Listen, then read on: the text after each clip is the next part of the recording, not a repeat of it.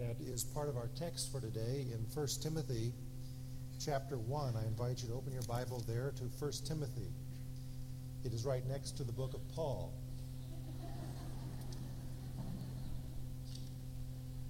Salvation is personal, but it is not private.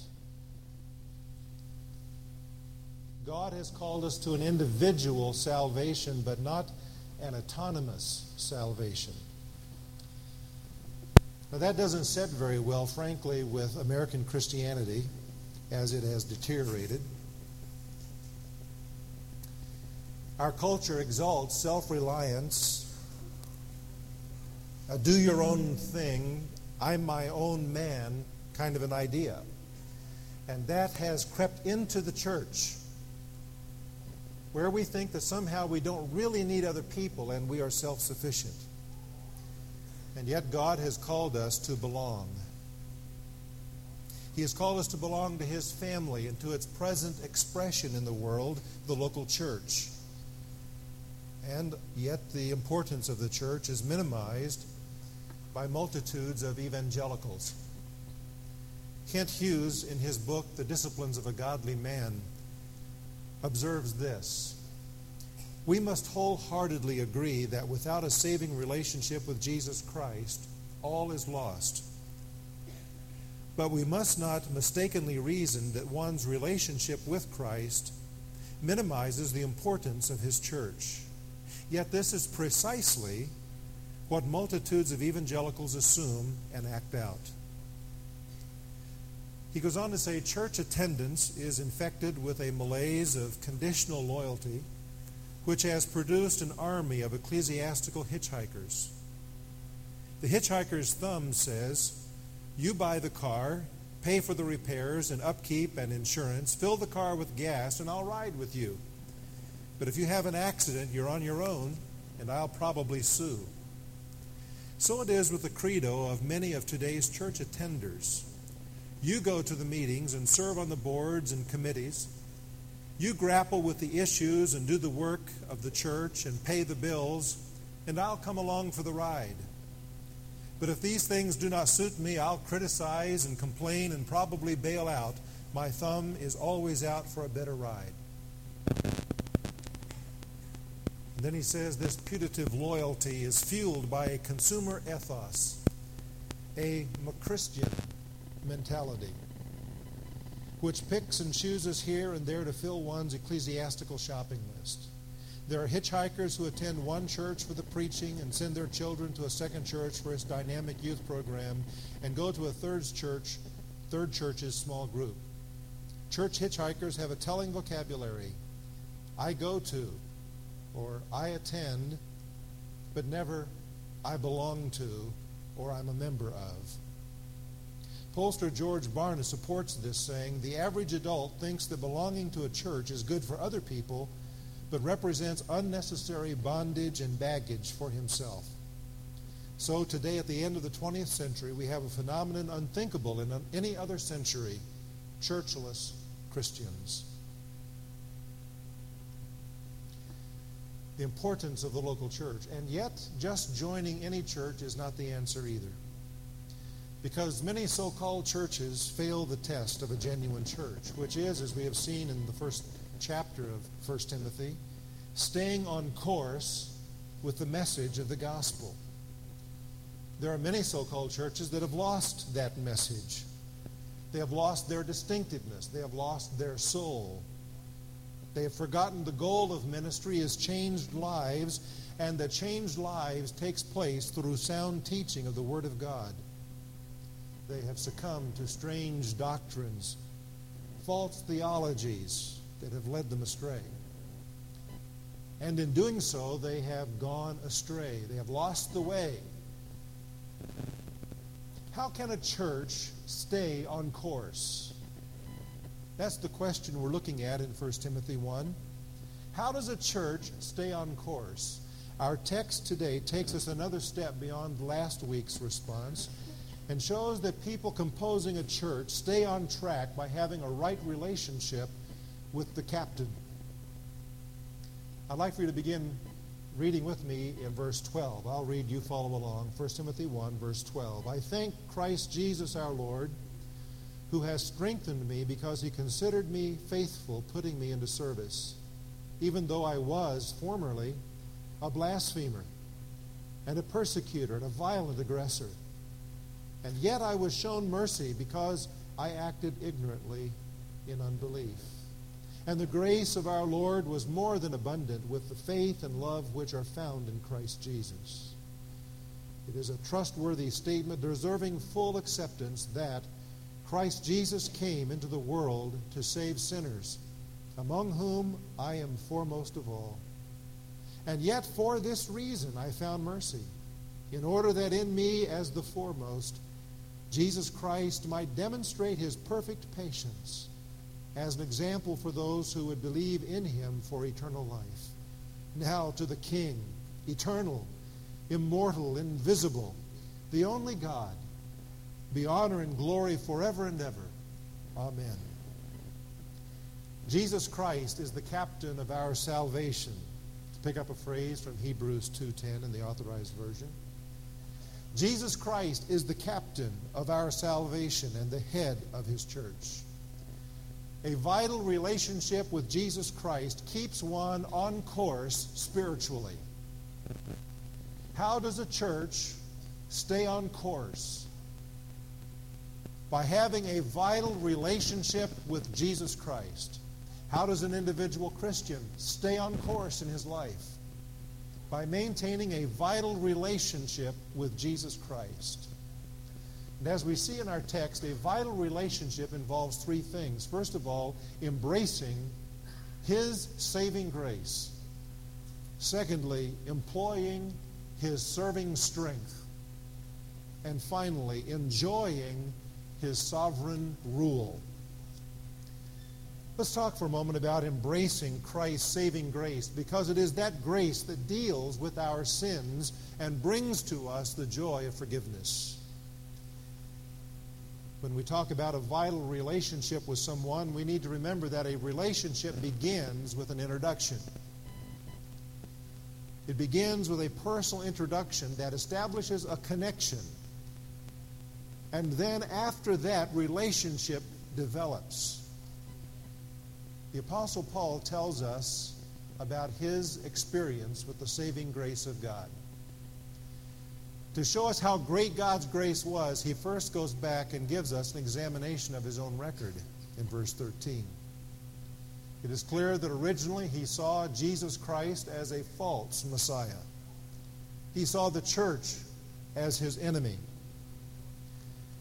Now, to be sure, Paul was a religious man, and outwardly he was righteous according to all the external demands of the Jewish religion. He was brilliant. He was educated.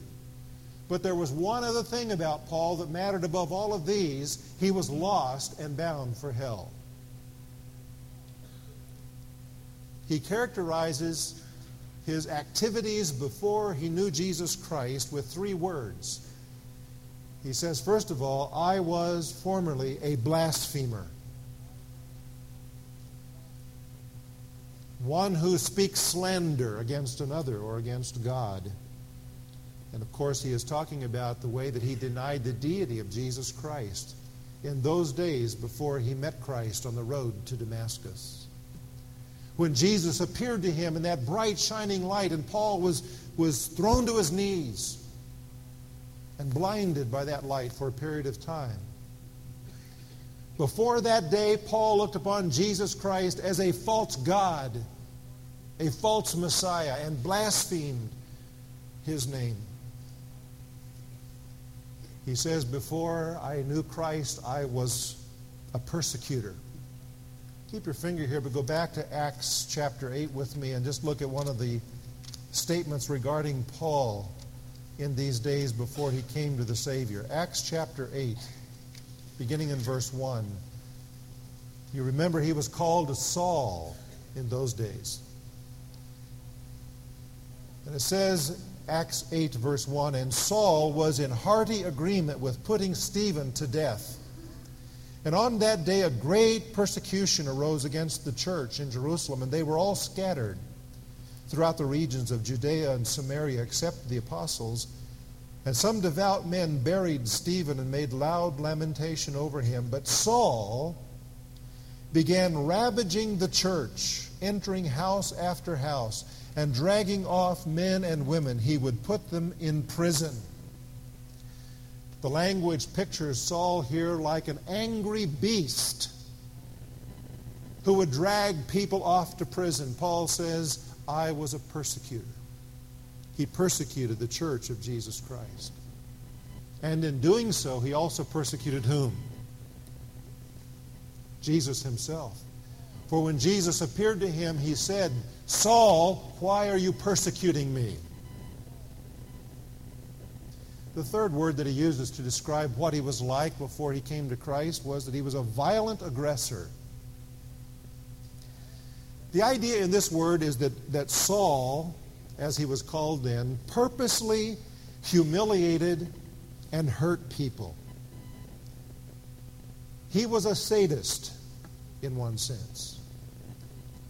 He was committed to indignity and insult against those who named Christ, and was not embarrassed to commit atrocities against Christians. The Apostle Paul was as bad as anybody that he listed in verses 9, 10, and 11 earlier in our chapter. He puts himself in the same category as these people who broke the law. He was as bad as anyone else. In fact, he saw himself as so bad that he says, I was the foremost. I was the head of the list. I was the chief of sinners. Now, we are not going to excuse that this morning as hyperbole, as some sort of false humility. What Paul said, he meant. And if you and I had lived in that day, we would understand why the Christians at first were so terrified to accept Paul. Because of his reputation as a very evil man who was hostile to Christianity in the name of religion. In 1 Corinthians 15:9, he says, I am the least of the apostles, not fit to be called an apostle. That's how he saw himself. In Ephesians 3:8, he says, I am the very least of the saints. And so we examine Paul's past and we see why he is so humbled at the grace of God. He had blasphemed the name of Jesus Christ, denying that he was God. He had persecuted the church of Christ and persecuted Jesus himself in doing so. And he was a violent, sadistic aggressor against those who named Christ. That's why he and we must marvel at the extension of God's mercy and grace to him. In verse 14, he says, the grace of our Lord was more than abundant, with the faith and love which are found in Christ Jesus. In verse 13, he says, yet I was shown mercy because I acted ignorantly in unbelief. Two words here show us the extension of God's kindness toward Paul. When God gave him mercy, he did not give to Paul what he deserved. And when God gave him grace, he gave him what he did not deserve. The result was that there was tremendous life change in Paul. Whereas before he was ignorant in unbelief, now God gives to him faith that finds its source in Jesus Christ. Whereas before he was a violent persecutor and enemy of the church, now God fills him with love that springs from Jesus Christ. There is life change in Paul because of the work of God's grace as he experienced forgiveness of his sins. You say, well, how can God possibly forgive someone like this? We ask today, how can God forgive someone who is so evil, who is so wicked, who who commits heinous crimes against humanity. How can God ever forgive someone as bad as that? The answer is that God forgives because of what He did for us in Jesus Christ. This is something you can count on, that Christ Jesus came into the world to save sinners. All kinds of sinners. Christ Jesus came into the world. That's the incarnation. That He, the eternal Son of God, came into the world and joined Himself to human flesh, being born in Bethlehem as Jesus.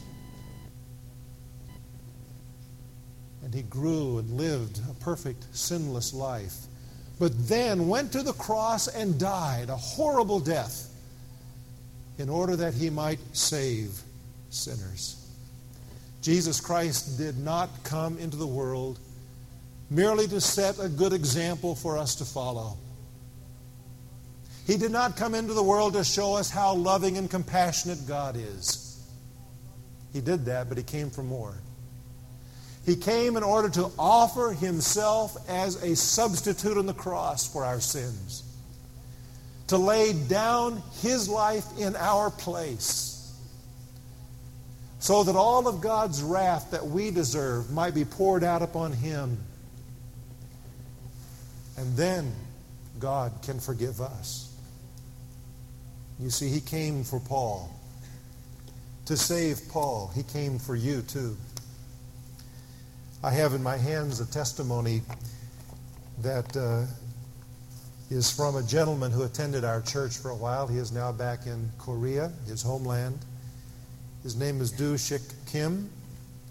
And this was the testimony that he shared a while back at his baptism. He says, I was an ordinary non-Christian who was self-made. I valued and took pride in hard work. But as I got older, I found my hard work was not enough to resolve unexpected problems. I was angry at the world for difficult situations when I tried to do my best and live righteously. On the other hand, in order to solve my pain in hard situations with my limited ability, I sought help from neighbors, co-workers, friends, and those with power. By relying on them, I solved my problems. At that time, I felt I really didn't want to solve my problems this way, but I felt helpless because all the world operated this way. As I aged, the matters got harder and harder. I compromised with the world and relied on earthly thinking more and more. However, I justified myself thinking I was a good person.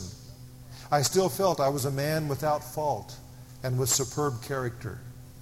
Sometimes I staggered home late as an ugly drunkard after drinking with my friends. However, the next morning I put on my suit and went to school to lecture, pretending to be a perfect professor. Sometimes at home, as husband and head of my family, I was full of contradictions. Yet outside, I acted as someone without any problems. I often justified myself, saying everyone else behaves the same as me in this world. About 5 years ago, I was in several difficult situations and greatly discouraged, and I began to seek for change in my life. I could have continued to live as I had lived, but deep down I really did not want to, and I was seeking a different way of life. To sort out my problems and seek the answer, I started attending church. This was in Korea. I was influenced by my brother-in-law, who was a seminary student, and my wife, who was a Christian. One thing I experienced while attending church was that I examined my heart, asked for forgiveness, and prayed. I felt my heart was cleansed and filled with something, but in reality, this was isolated to Sunday only. While this was going on, I had a fortunate chance to come to the United States as an exchange professor at the expense of my country. While here, with the help of Christian friends, I attended an American church, Grace Church Roseville, and was able to make American friends, especially through Bible study in the Korean small church and Bible study with an American friend. I began to see my true self as a church attender. I called myself a Christian just because I attended church. But I realized in reality my thought and actions were not any different than non-Christians. Someone asked me, if you think you're a Christian, are you saved? If you're saved, how do you know for sure that you're saved? I was unexpectedly stunned with these questions. I could not understand why I was so reluctant to answer these simple questions. One day during Bible study in small church, the concepts of God's way, of biblical principles and redemption through the blood of Jesus Christ came to my heart, and I truly understood for the first time. That afternoon I questioned in my heart, if worldly knowledge and methods which I relied on were the best and only way, why was I still a person full of conflicts, troubles, and pain? On the other hand, I thought, if I lived my life according to God's principles in the Bible, I could overcome my problems. While having these thoughts, I came to believe that my sins are forgiven by the blood of Jesus Christ, based on Scriptures. And he goes on to talk about the change in his life because of that experience with God's grace. That's why Jesus came into the world, to save sinners, whether white or yellow or red or black, of whatever ethnic background, however deeply one has sinned, or if one be a professor in a university who outwardly has everything together but inwardly is eaten away. Jesus Christ came into the world to save sinners of all kinds. And Paul's conversion is an example of the depths of God's grace. He says in verse 16, "For this reason I found mercy, that in me, as the foremost, Jesus Christ might demonstrate his perfect patience," as an example. If you think that you have sinned too much, that you have blasphemed too much, that you've been too evil of a person, I point you to the Apostle Paul as an example of the patience of Jesus Christ. And that today he is able to extend his grace to you if you will repent of your sin and believe that he died on that cross for you.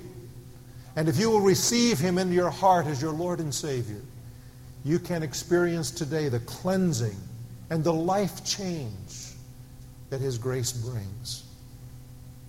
Will you trust the captain? He is the captain of our salvation. Will you trust him? You see, a vital relationship with Jesus Christ begins with embracing his grace, but it doesn't stop there. That's sort of the introduction. It has to go beyond that. And so we see, secondly, that Paul says in verse 12 that a vital relationship with Jesus Christ involves employing his serving strength. Now, whereas his grace deals with our sins, his strength deals with our weaknesses. If salvation does not result in our serving Jesus Christ, we have to question the genuineness of our experience with him. Because you see, receiving Christ means surrendering to his will and to his lordship in our lives. Yet there are some who, having trusted Christ, respond to opportunities to serve him by saying, as Moses did, well, who am I? I don't have training. I've never done anything like that before. I can't get up in front of people. I can't talk that way.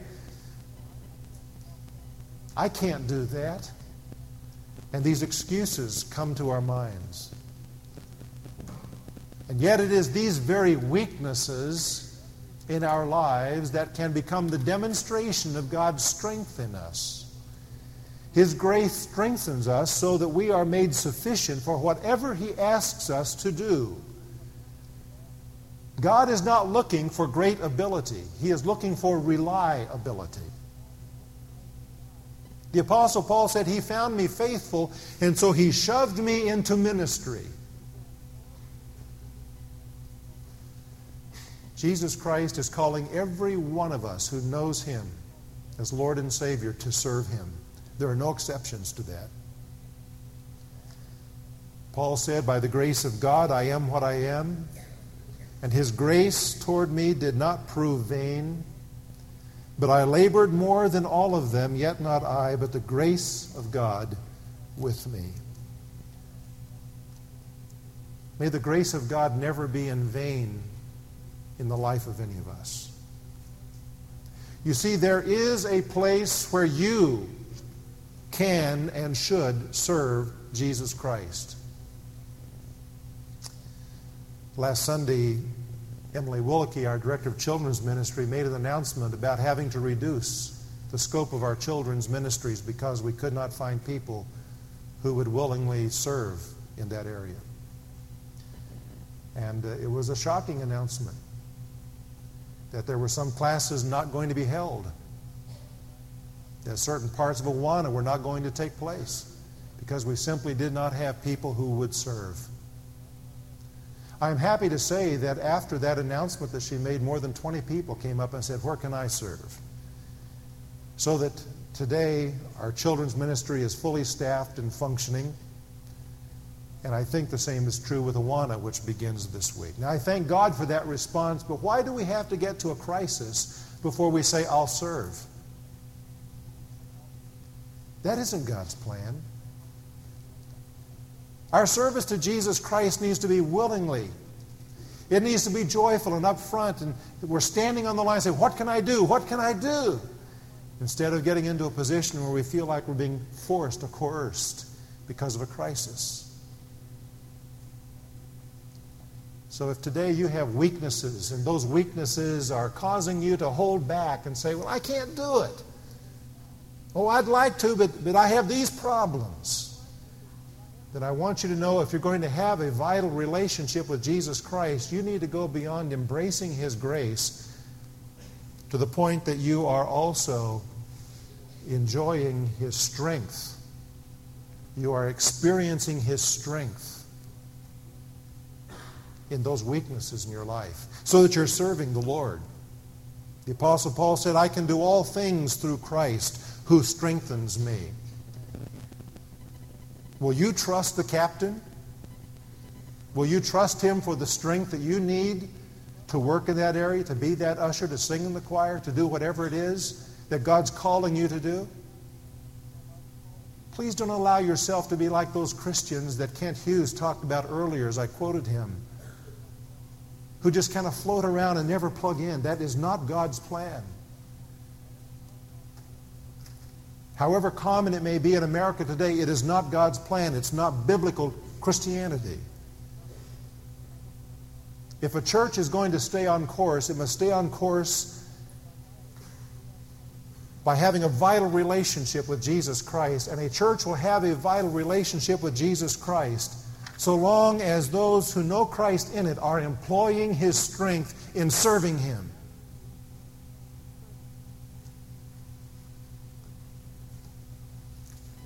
And then finally, the Apostle Paul tells us that if we're going to have a vital relationship with Jesus Christ, it means enjoying His sovereign rule. By the way, when we talk about serving Christ, today out underneath the big top, you're going to have the opportunity to see 20 or 30 or 40 ministries. You will be overwhelmed with opportunities. Don't think you have to do everything, but find something. Find some table out there that's got some information that interests you and decide, "I'm going to do this. God helping me, God strengthening me in my weaknesses. I'm going to do this." And get involved and employ His strength. But then we must enjoy His sovereign rule. If His strength deals with our weaknesses, His sovereign rule deals with our questions. If you and I are going to have a vital relationship with Jesus Christ, something has to happen to the questions that arise in our minds. And we all get them occasionally. We are disappointed. An opportunity comes, we don't know what to do. We have a question. A tragedy befalls us. Our family begins to fall apart. We had prayed and the answer didn't come the way we had prayed. Questions come to mind. And those questions eventually, if they're not settled, can eat away at a vital relationship with Christ. So how do we maintain that vital relationship? It is by enjoying His sovereign rule. In his statement of praise in verse 17, the apostle makes three statements of doxology. He praises God, first of all, that He is the King. He praises God for His kingly rule in the world. If He is God, He is in control. Secondly, he praises Him for His divine nature. He says of God that He is eternal. He always has been, always will be. Nothing takes Him by surprise. He's eternal and He's immortal. The idea means imperishable. God never declines. We've been enjoying the fruit of the harvest this year. Going to the farmer's market and bringing it home. We've had tomatoes and pears, all that good stuff that you have this time of year. And we put it in the basement where it's cool, but after a while, what happens? It begins to perish. It declines in its potency and its taste. What he tells us here is that the King never declines at all. He's imperishable. He's immortal. What he was in the beginning, he is now, and he always will be. And then he praises God that he is invisible. That he is a spirit. He is not like us. He is real, but he is spirit. He is invisible. And the third statement that he makes about God is his unique place. He says he is the only God. The only God. There is no other God in the world. There are many who are called gods, but they are not gods. He is the only God. His uniqueness is pointed out. Now, what's the implication of what Paul says in this verse? It is that all of the issues, all of the questions of life fall under the sovereign rule of this God. All of them. And we can know that he is with us in them all. Surely that would bring us to worship as it did the Apostle Paul, as he does in verse 17.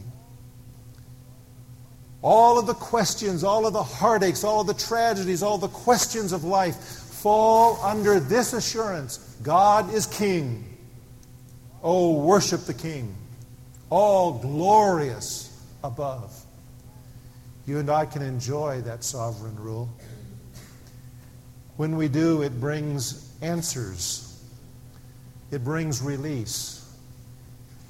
It brings rest to our hearts. Will you trust the captain? I don't know where you are today in your life, what issues may be there, but will you today acknowledge that he is the King? That he's sovereign over them, that he is going to use them, that he is measuring your experiences, that he has the right to order your life the way he wants to? Enjoy the sovereign rule of God. When our lives are filled with turmoil and conflict and trouble, because we don't, we can never have a vital relationship with Jesus Christ. That relationship is vital, it's living, it's nurturing to us when you and I come to the place of resting in God's sovereignty.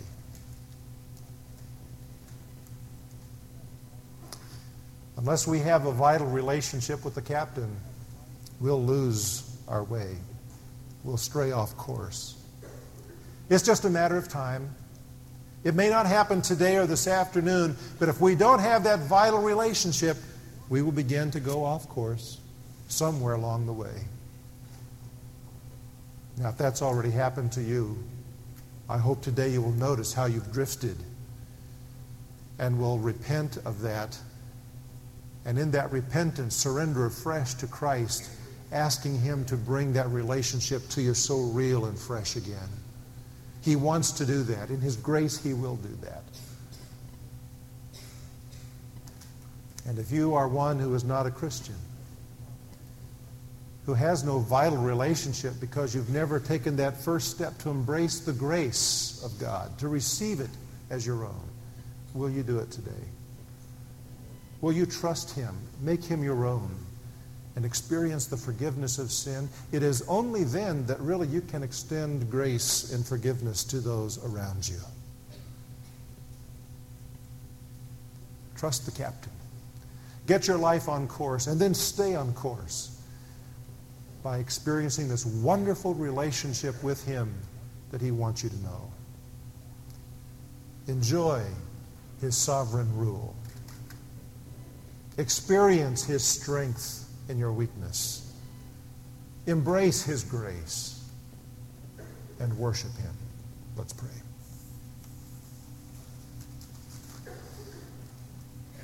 Now around this auditorium, as God the Holy Spirit finishes his work in our hearts for this moment, if your life is off course, Will you see where you've gone astray and acknowledge it to God?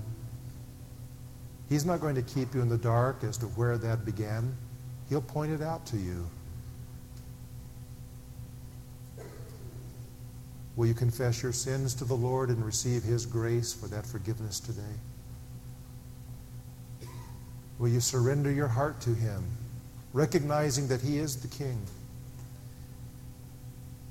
and ask Him to take control of your life and to fill your life with a fresh, new, meaningful relationship with Him?